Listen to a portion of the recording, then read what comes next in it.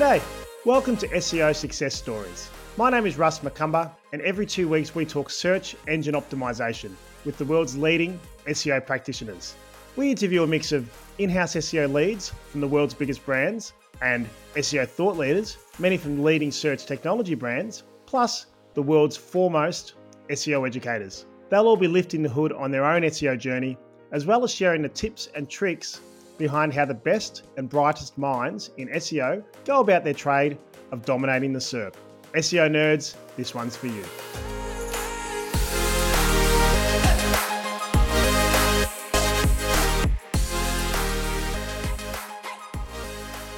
Hello and welcome to another episode of SEO Success Stories.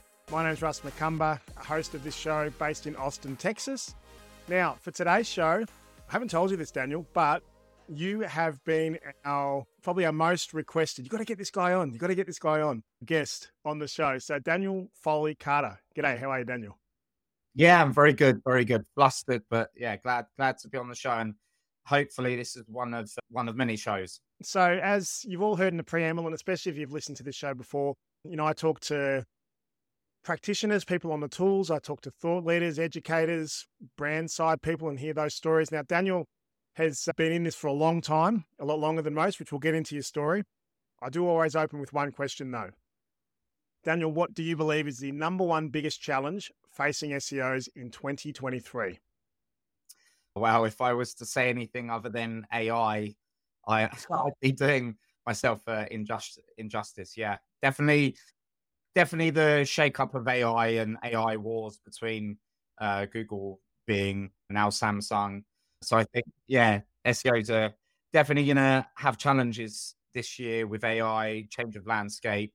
So yeah, it's going to be a bloodbath this year. Yeah, I think you're right. And I think we're just at the tip of the iceberg because everyone's thinking about AI when it comes to copy, but there's so many other applications for it. And the copy is only going to be the first wave of it. We're talking to our clients lots around what other type of rich content UGC, what other bits and pieces are you going to be adding? Because copy is going to be so superfluous. Yeah. That's only one part of what the AI, how it's going to impact everything. It is, and I've got a very strong take on this. So the funny thing is, without being controversial, because just like a little bit of a backstop, when I first really started putting effort into LinkedIn, the way that I used to get any form of traction was being not rude, but controversial, being relatively harsh. And there was a point in the past where I had no idea what I was doing from an SEO point of view. This is back, in the late 90s, early 2000s. But the industry now has flourished. And because SEO is not a curriculum-based skill, you don't go to school to learn SEO. You don't go to college or university to learn SEO. SEO is a very much self-taught thing where people, do little courses online. But the SEO industry has obviously grown significantly as everyone moves and transacts online. But the problem is that the curriculum for SEO hasn't evolved as much as the need for SEO. So this is where tools like SEMrush, and don't get me wrong, if I ever mention a tool and it has a negative connotation, I don't mean that. SEMrush is a brilliant tool, Ahrefs is a brilliant tool. But the problem is that when there's loads of SEOs coming into the industry and they can go onto a tool like SEMrush, put a website in and get, fix this, fix that. You are an SEO, but are you an SEO, or are you just someone that knows how to put something in and spit something out? Yeah. So with AI, right, the use case away from content is what else can you get AI to do? You can get it to write canonical tags, hreflang tags. You can ask it to create robots text file with directives. But I think there's still going to be a large volume of people that if they don't understand a lot of the components of SEO because SEMrush or a tool does it for them, they're not going to go to AI and then start asking it to create hreflangs because they're so used to using a tool like SEMrush that will say, you're missing hreflang, you're not linking, you haven't got X defaults there or anything. So I think AI is heavily being utilized for content. I think the shift this year will really come in the form of productivity for SEO. I Uh-huh. still think a lot of people that aren't SEOs or don't have developed SEO skills, they're not going to benefit so much from AI when it comes to technical SEO. I think they'll still very much be reliant on going on LinkedIn. This is how I blew up my traffic. And really, all they did was use AI to spout a load of content and not address key technical issues. I think that's not so much a hot take. Like, I think you're right. Like, the fundamentals, if you haven't got the fundamentals down, how can you, because I see AI and all these tools as like, how do I put my team, myself on steroids? Like, how can I find ways to get more productive, have the AI help me do other things so I can go do maybe more complex things? And I always come back to, I DJ'd for a long time. I always come back to the change in the DJ industry of, like, you know, vinyl to CDs to beat match. And you have people going, oh, but you can't have the machine doing all the things for you. But only people who have got like an incredibly deep understanding of how to do it properly maximize those tools. And that's exactly what you're saying here. Like, the tools, they're only as good as the inputs and like the intelligence to go in. And that's what's really going to help separate. That's it. And I think what AI is going to do is, as it solves one problem, it creates another.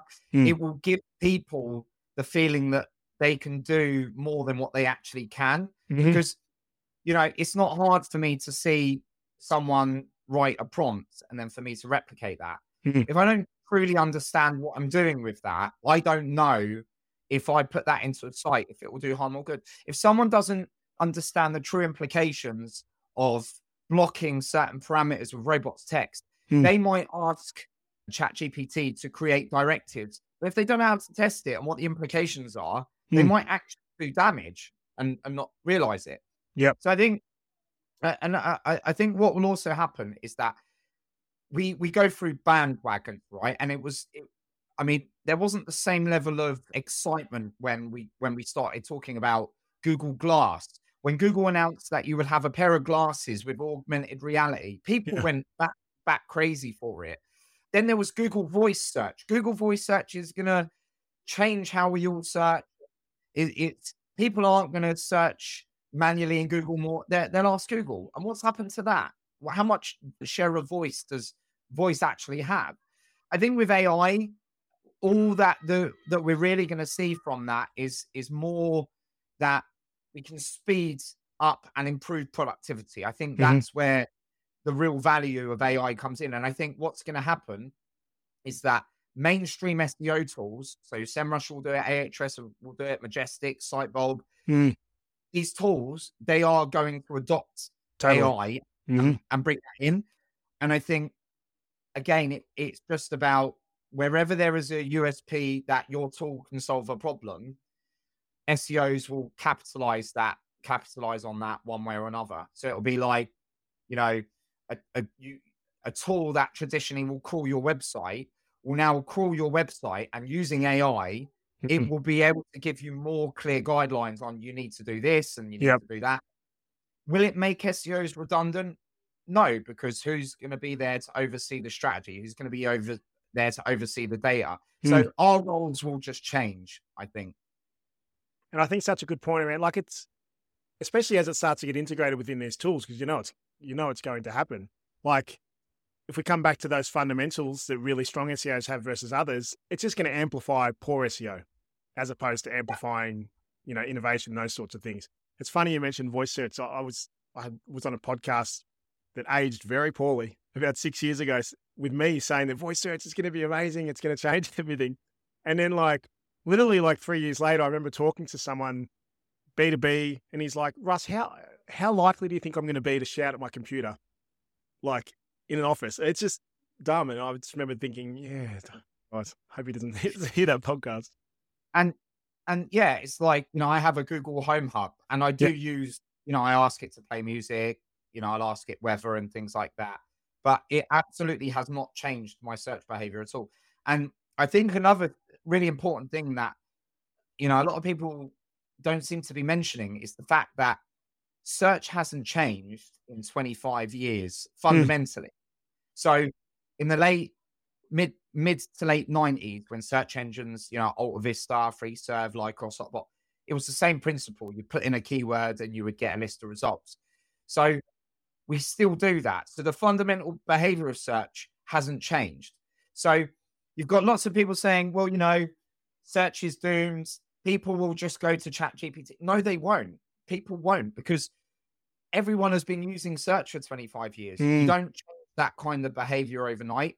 I think what will also happen is that Google is not going to let OpenAI steal huge volumes of market share without having a plan. And I think, when we look at like OpenAI versus Bard, Bard so far has been a lot more underwhelming than OpenAI.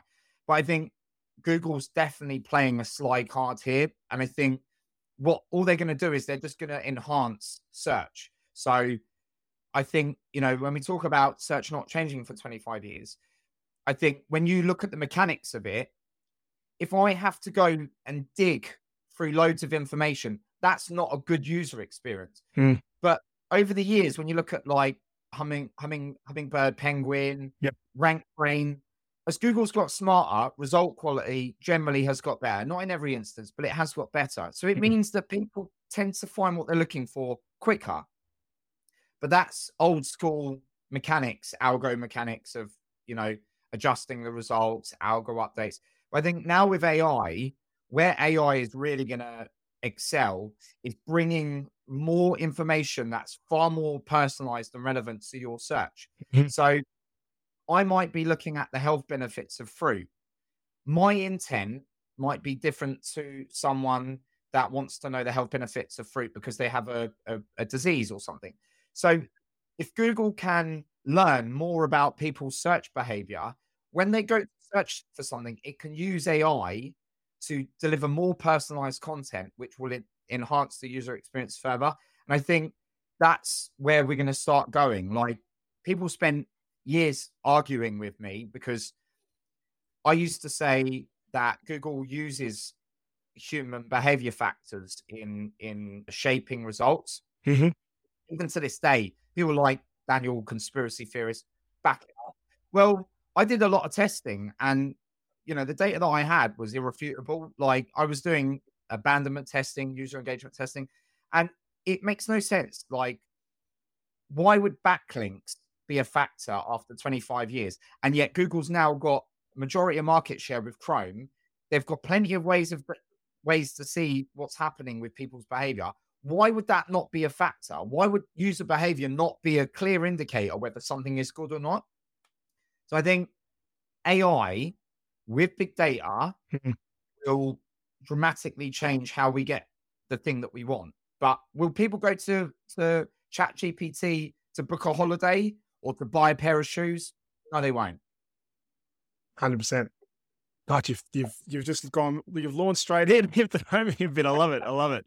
You've been doing this a long time. So when did you kick off? Like, what was your first foray into? Was it websites or was it search or what was it? So it all started out.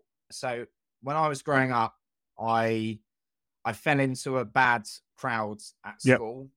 So, I was hanging around with really bad people that if I'd carried on down that route, I probably would have ended up getting locked up. So my parents tried to find a way that they could, get me to come in. So one day they brought this Windows 3.1 386 PC.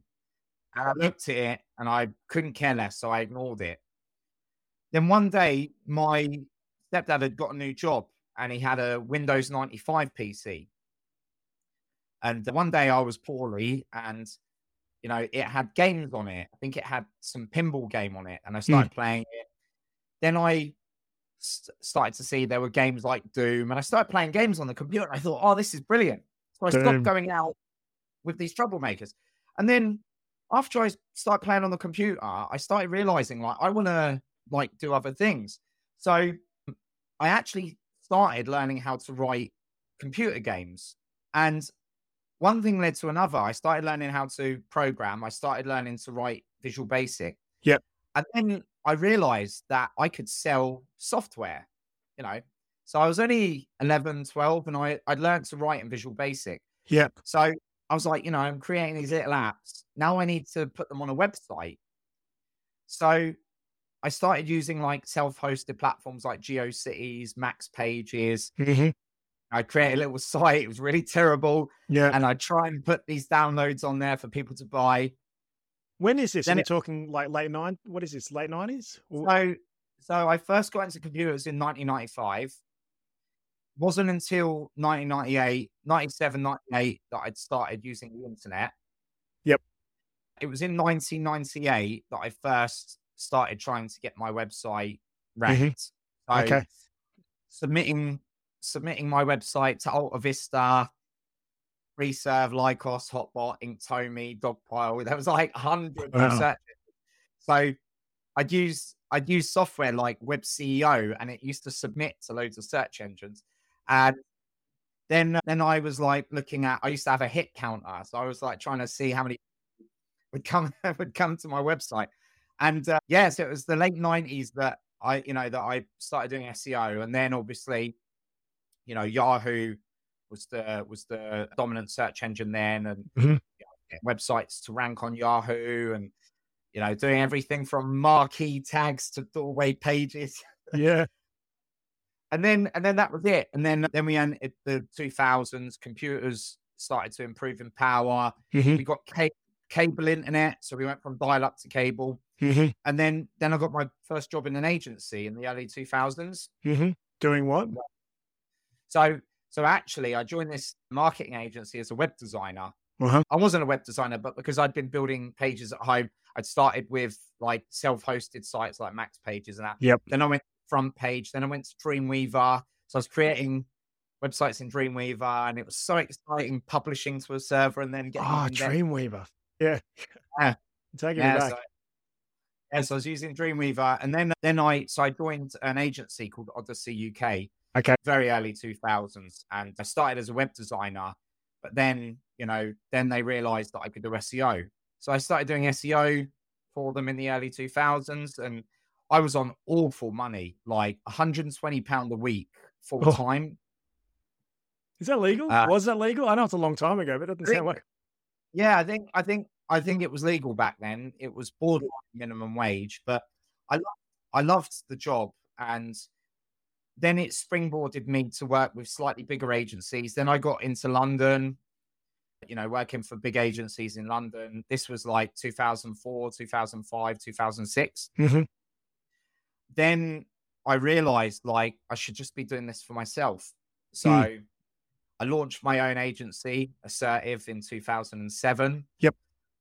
But, I had no clients. I didn't have anything. So I was like working all day for an SEO agency. And then at night, I would stay up until 5 a.m. working on my agency site to get it to rank. Then eventually it started to rank, started to get my own business. And then I broke off and went free. And then obviously over the years, I've been through all of every core updates. I've seen everything happen and change. Yeah. And fundamentally, I've seen the industry completely change as well. What was your first memory of like a core update that just like rocked you? You're just like, oh God, like that pit in your stomach. Worst one, I think, of all time. It's a hard one. It was either Panda or Penguin. They were like, or Hummingbird. I mean, they were like absolutely brutal because they significantly changed how Google treated links more than content. Definitely links. I used to spend years teasing Matt Cutts. So Matt Cutts used to post everything on his Twitter, like when they devalued exact match domains. So whenever he would announce something, I would go and do something to disprove it. So Matt Cutts announced the EMD update. So I went out and brought a teaching abroad domain. Then I ranked it with Lorem Ipsum Dollet content. There was no English content. Got it to number one in Google. Wow. Just spammy backlinks on an EMD. But yeah, it Panda and Penguin, because a couple of the sites that I'd worked on in the early days, I had like the free-for-all links, directory links. I had triangle links, reciprocal links. And then they were like all devalued. And then overnight, I remember like some clients losing 78% of their traffic overnight. And it was like panic time, Turns out I wasn't alone. Turns out millions of those updates. More recently, though, the last update that really caused me a problem was, I think it was December. It was either December 20 or December 2021. Okay. I lost all my rankings. I'm actually just going to quickly check in Ahrefs what that was, but I ranked number one for like SEO agency. I ranked top 3 for like SEO services, SEO consultant, and it all vanished overnight. December. I'm just actually going to check when that was. But yeah, that was the last update. Ever since then, I've not really seen anything that much. I've seen odd fluctuations with some of the sites. Some of the sites I've audited have seen some horrible stuff. But yeah, I mean, it was just December 2020. Core up December 20 that clicked me. That was it. You or someone else that posted? Someone posted something recently about those sorts of terms: SEO agency, SEO company, SEO consultant, and the quality of the traffic that you generate. Yeah, awful. It's terrible. Yeah. It's the worst. We rank for we rank for SEO, all sorts of things around Texas. It's terrible traffic and it's bugging up all my conversions because you got all these people filling in the forms that they're not clients. Let's just put it that way. Oh, it's so at the time of this recording in the UK and in some other parts of the world, I'm number one for SEO consultant. I have another SEO-audits.io, and that ranks number one for SEO audits.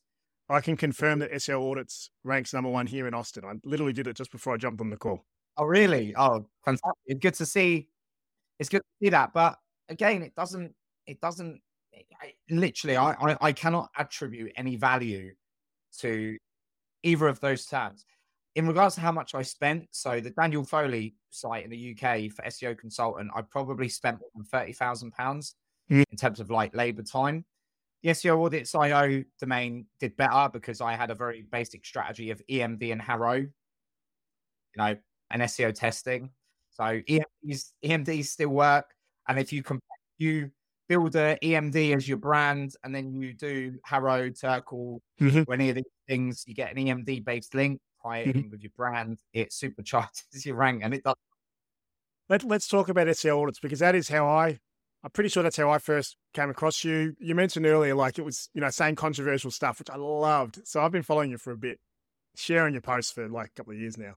How did that come about? Actually, firstly, let's talk about, I want to get into SEO audits and some of the stuff you found there, but you touched on it before when you started getting on LinkedIn and saying, controversial stuff. Was that an intentional strategy of, okay, well, I'm just going to get out there? Or was it you just being, oh, there's lots of people here who know this.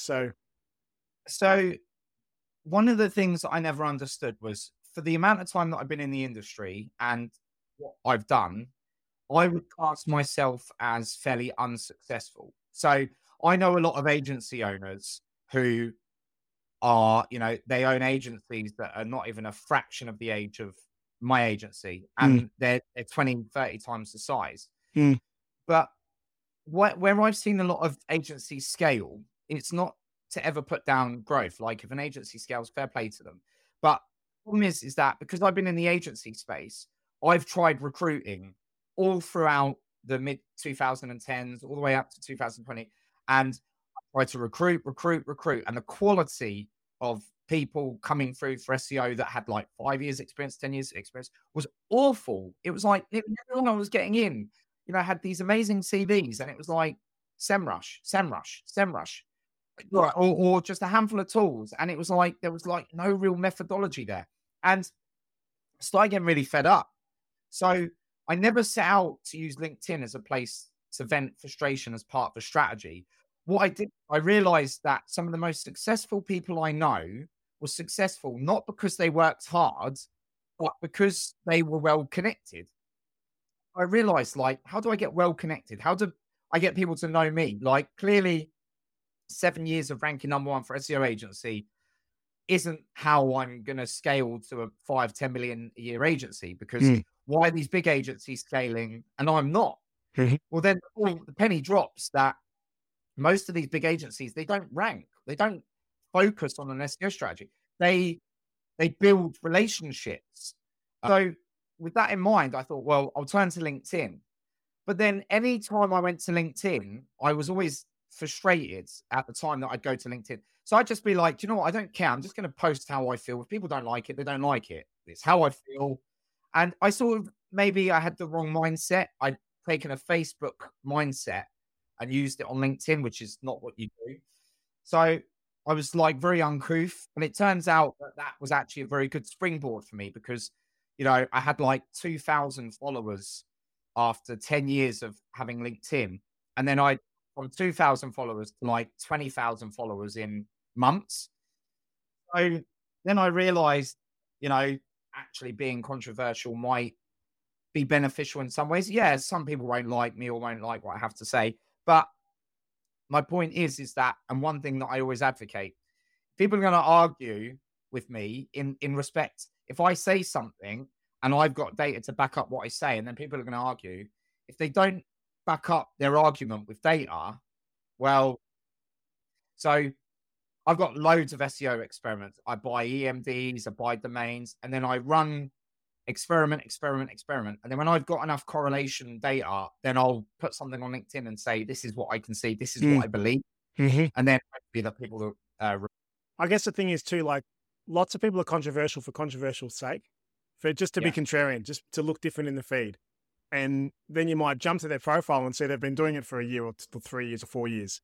Like I know the first time I started seeing your stuff, I was like, jump over, holy cow. Okay, he's been doing this a long time. And then you started posting the data and stuff. I was like, okay, cool. All right, I need to follow this guy. Boom. And I reckon there's a lot of people that did the same thing. It's like that sort of stress test at the start. Is it real? Okay. There's some legit experience there. Might just tune in and then obviously all the data and everything that you share. Now, SEO audits, like that's like under assertive, is it? Or is that like an assertive? How does that sort of fit in and how did that come about as like a business unto itself? So it's really strange. So I launched it the beginning of 2022. So it was towards the end of 2021. And we'd had a pretty bad year in 2020 because of COVID. So COVID really damaged my agency because we're boutique. So we don't have like loads of clients. We don't have a massive team. We're very sort of tight in the ship that we run. We'd lost clients because we had clients in hospitality, travel, and all of the things that by COVID. So we were on the recovery phase. And what I couldn't understand was like, why am I sat in this situation after being in the industry for so long?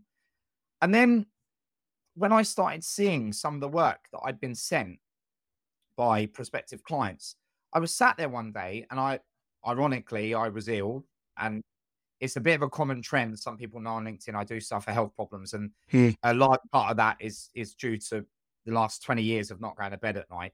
But I was ill and I found this folder of all these SEO audits that I'd collected over like the last year from prospective clients that said, we've been with this agency, we haven't got anywhere. And I'd asked, what work's been done. And they'd send me these audits. And I started looking at it. And I was like, this is just not acceptable. These businesses, and I'd never name any out of professional courtesy, but, there were like small and large agencies with their logo on these audits that literally I was dumbfounded at the quality of what was in there. And, and I'm like, businesses have paid thousands of pounds for this. This is awful.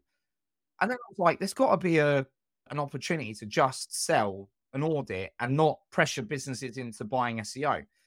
So even though I run an agency, I was sort of like marketing it in the way that actually, rather than going from agency to agency to agency, let me do a proper audit and then let me put all the cards on the table and let's take a different approach to it. So then I set up SEO Audits.io and I didn't really think that it would go the way that it did. What I then did was, I started marketing it. I didn't have any rank, didn't have anything. I just had a fairly good LinkedIn following. I started marketing and I got my first like handful of audit orders. And it was great because I charged up front. And the brilliance in that is that it's the best pre-qualifier. If someone is genuinely interested in moving their SEO forwards, they won't sit there and go, well, we'd rather the audit first than we pay, because they're not the kind of businesses that you want. So the first couple of audits I did them, and obviously, my audits have evolved. But the feedback when I sent them to the clients was, we've never seen anything so detailed. This is incredible. Some of them even come back and said, like, how comes you charge so little? So what I started doing was like looking for all of the gaps where I could make the audits like ridiculously good and hard to replicate. Because don't get me wrong, we're in a dog eat dog industry, right? If you do something good and people spot that it works for you, they'll copy it. That's just how it goes. So the audits business, then I started realizing like this is so much better than an SEO business because what's happening is that I'm getting paid up front. There's no pressure. I get to demonstrate my expertise. I don't have to sit there and send a proposal, do an RFP, join call after call, trying to compete against 20 other agencies that they've inquired with. They've paid me and I've demonstrated my expertise and they can see it and they're like, okay, wow, this is really good. Maybe we can get Daniel to execute it. Then I send it to the agency. And and then from there, it's just absolutely exploded. So I think it's a combination of demonstrated expertise over the years. Plus I rank all my own assets. And then people have shared like, that they got an audit with me and then passed it on. And then since then, it's just absolutely like grown beyond any comprehension. That's so cool. Yeah. And then the last thing to add into that is that I make no bones about it. I've already preempted it being copied. So I built SEO Stack. Yeah. What is that? So SEO Stack is probably the most proud creation to date. Like, so SEO Stack is, I don't want to come across as arrogant, but I'm going to say it's an extremely powerful SEO tool because it's not like general SEO tools. It's not based on projection data.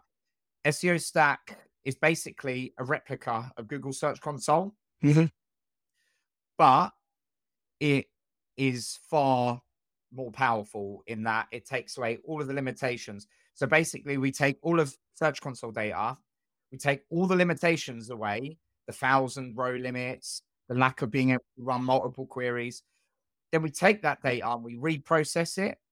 So we look at how Google's weighting queries against pages. We look at what's called data convergence.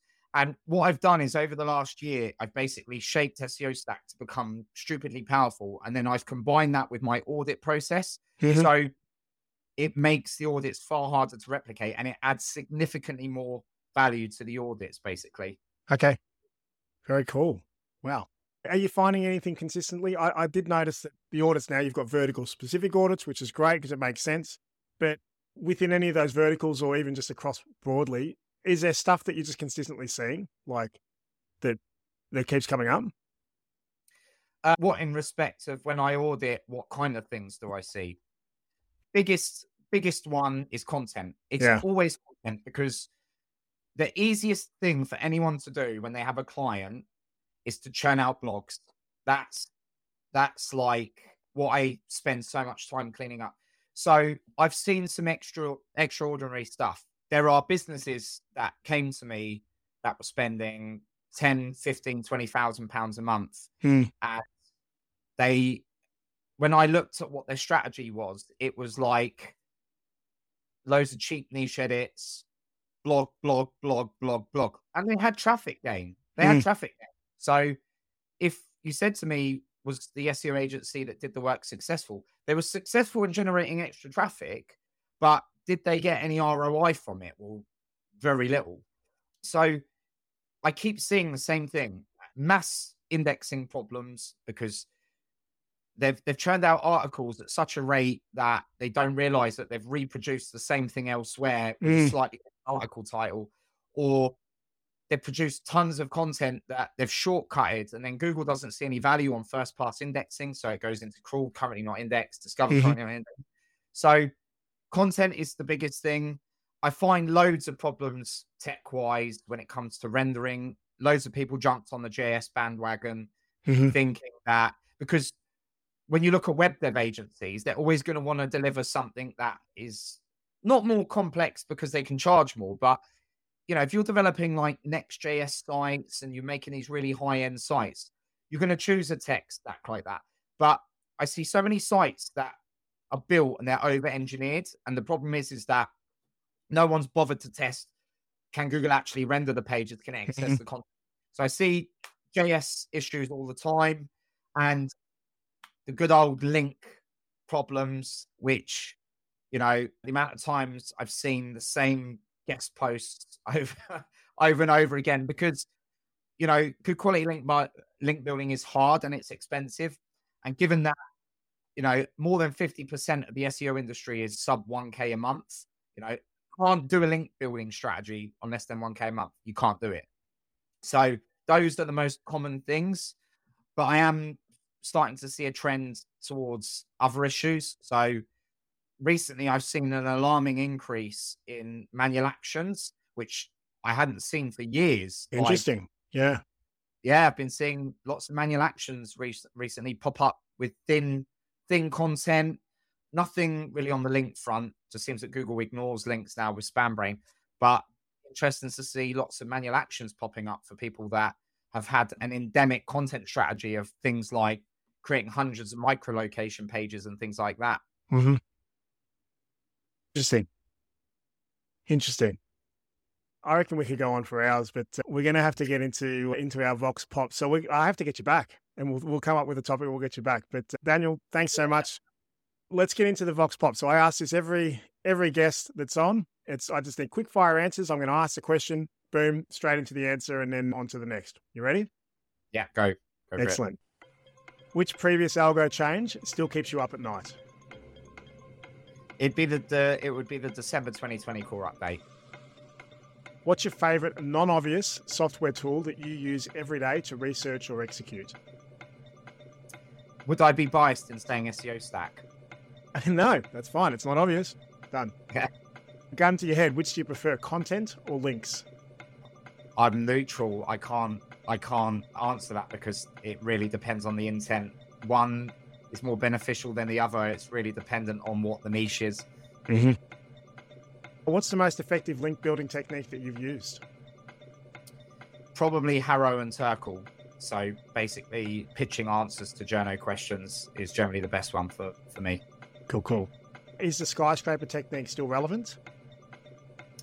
It is in some degrees, because generally a well-written skyscraper article with multiple user feedback can actually go on to rank and generate traffic, and traffic is a far more weighted link metric than DA, DR, or any other metric. And I've noticed in some of the skyscraper links that I've heard, they actually generate traffic, and that for me means that link is far more likely to be a positive indicator of quality. Got it. What do you love most about SEO? Not knowing what the answers are and testing to find the result. Yeah. How do you apply SEO principles to your daily life? Oh, that one's... You mean when you say daily life, do you mean in my daily work routine? No, I'm also in like your family or just your personal life. Anything from SEO that you take into that? I tend to be very analytical about everything. So because I analyze a lot of data, I'm very analytical with anything that we do when it's away from the computer, which is actually very annoying and frustrating for my partner, but that's a personality trait. Got it. Work from home life or office life or hybrid life? What's your preference? Definitely hybrid life. Me too. SEMrush or Ahrefs, which would be your preference if you had to choose one? I'd say Ahrefs. Got it.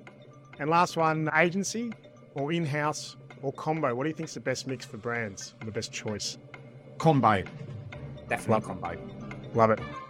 Cool. Daniel, thank you so much. Really great conversation. We launched straight in. Some nuggets there. I definitely have to get you back. People should follow you on LinkedIn if they're not already. Is that the best place to find you? Yeah, or you can Google me. Sweet. Awesome. Cool, Daniel. Well, that's Daniel Foley Carter on SEO Success Stories. We'll definitely have him back. So for all the people who've asked for me to get him on, he's here and he will be back. If you've enjoyed the show, we are still on I say this every episode, but 5 stars on Apple, would really appreciate it. I'm really trying to bump that up. And tell your friends, tell anyone who's into SEO to tune in. Thanks again, Daniel. That's SEO Success Stories. Another episode down. Cheers. Brilliant. Thank you so much. Have a lovely day. Thank you too.